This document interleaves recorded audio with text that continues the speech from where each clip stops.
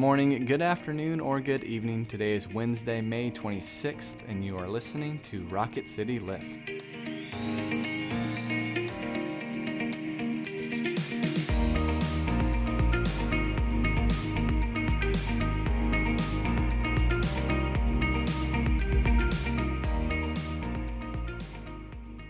Hello all, welcome back to Rocket City Lift. I'm Brett Goodeman. And I'm Tara Bulger. We come to you 3 times a week and bring a bit of a spiritual lift to your day. We are going to be talking about a passage in the Gospel of Luke on this Pentecost week. But before we begin that discussion, let us begin with a prayer. Our prayer today is from St. Gregory the Great, written in the 6th century. Let us pray.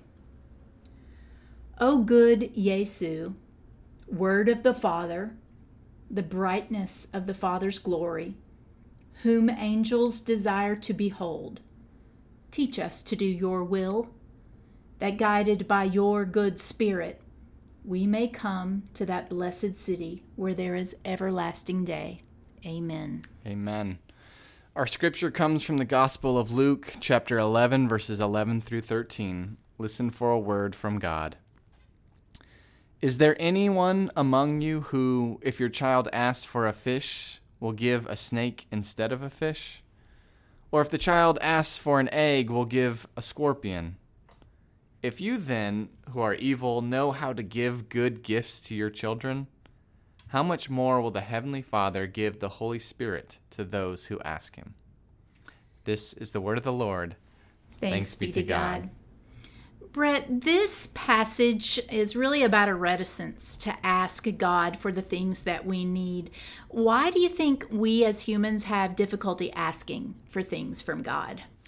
I think that it comes, at least I'll just speak personally, is twofold. One, I think that there is this kind of false humility that, exists in my life. And so if I just don't ask for things, it shows how selfless I am, even though I still want those things. But if I just don't, articulate them, then those desires may not exist. And then the second one is I think there's also a fear of what if God says no? And then doesn't answer. Or doesn't answer. And does that mean God's not there? Does that mean God's doesn't love me? So I think that's kind of there's an arrogance and a fear that may prevent us from bringing everything to God in prayer. What do you think? Well, this passage is about knowing how to ask for the right thing. Mm-hmm. And so, it's how to give good gifts to your children, meaning that you give them the things they need. You don't give them the things that harm them. Yeah. And so how much more will our Heavenly Father give the Holy Spirit to those who ask? I mean, that's what this is about. It isn't any random prayer. Mm-hmm. But if the basis of our life is that we should be fueled, if you will, by the Holy Spirit, then we are promised that when we ask, the Holy Spirit will be given to us. Maybe not in the way we think, but that's what this is about.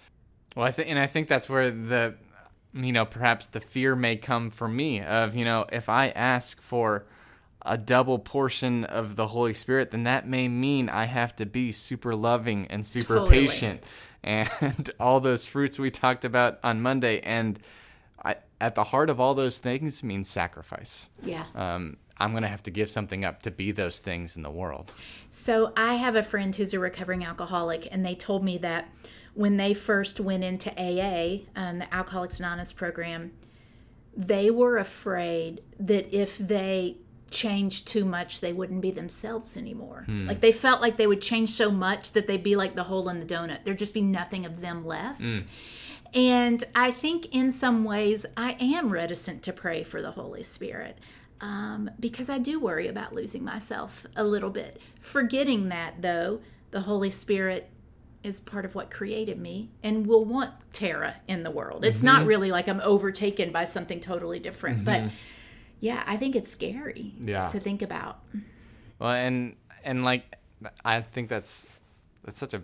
Sorry, I'm stuck on that metaphor of the hole of the donut. It's, I mean, not just because I love donuts, but because I think it's very powerful.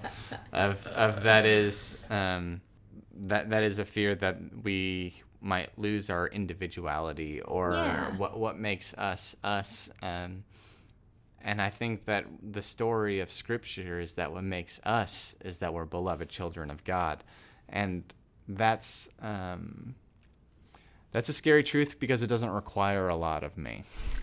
And we all have these narratives we create of who we are. And I think the whole of the gospel story is that you aren't who you think you are. You are a beloved child of God. And becoming more of that child does not diminish you. It actually fulfills you in this way. But, I can think, oh, I am Tara. I curse too much, and I probably eat too much, and I like to laugh, and all those are things about me. When I'm filled with the Spirit, it's not as if I don't become myself, but it can feel like that sometimes because it doesn't fit the narrative I have told myself my whole life long.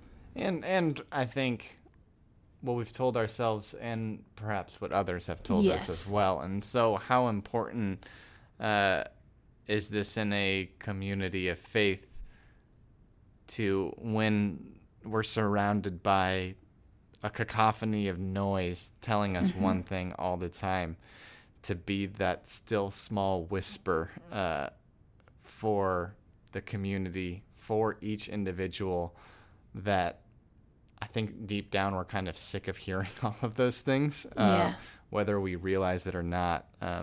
But being that still small whisper that points us towards the Holy Spirit and an identity and what that looks like. Yeah, I think it would help me if I could remember that bringing more of the Spirit in my life actually makes me more of who I genuinely am, right? If I am fueled by the Holy Spirit and exhibiting the fruit of the Spirit, then that's actually who God has called us to be. And, the shame of it is I can't always get there for whatever reason. There's a lot of humanity in me. I almost, that's the Tara in me, or that's the Brett in me. And that's the lie, right? Yes, that's it is. the lie. That what's preventing me from being my true self is me. Yes, you're right. And it's not.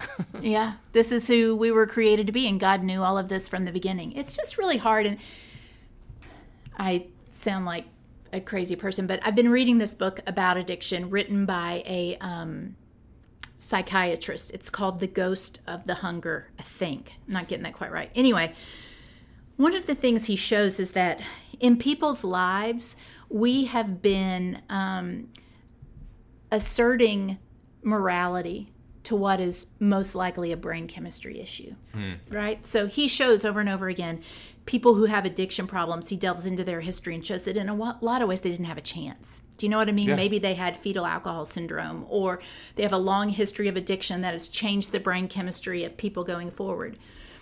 But they don't know that. So what they say are you are just weak.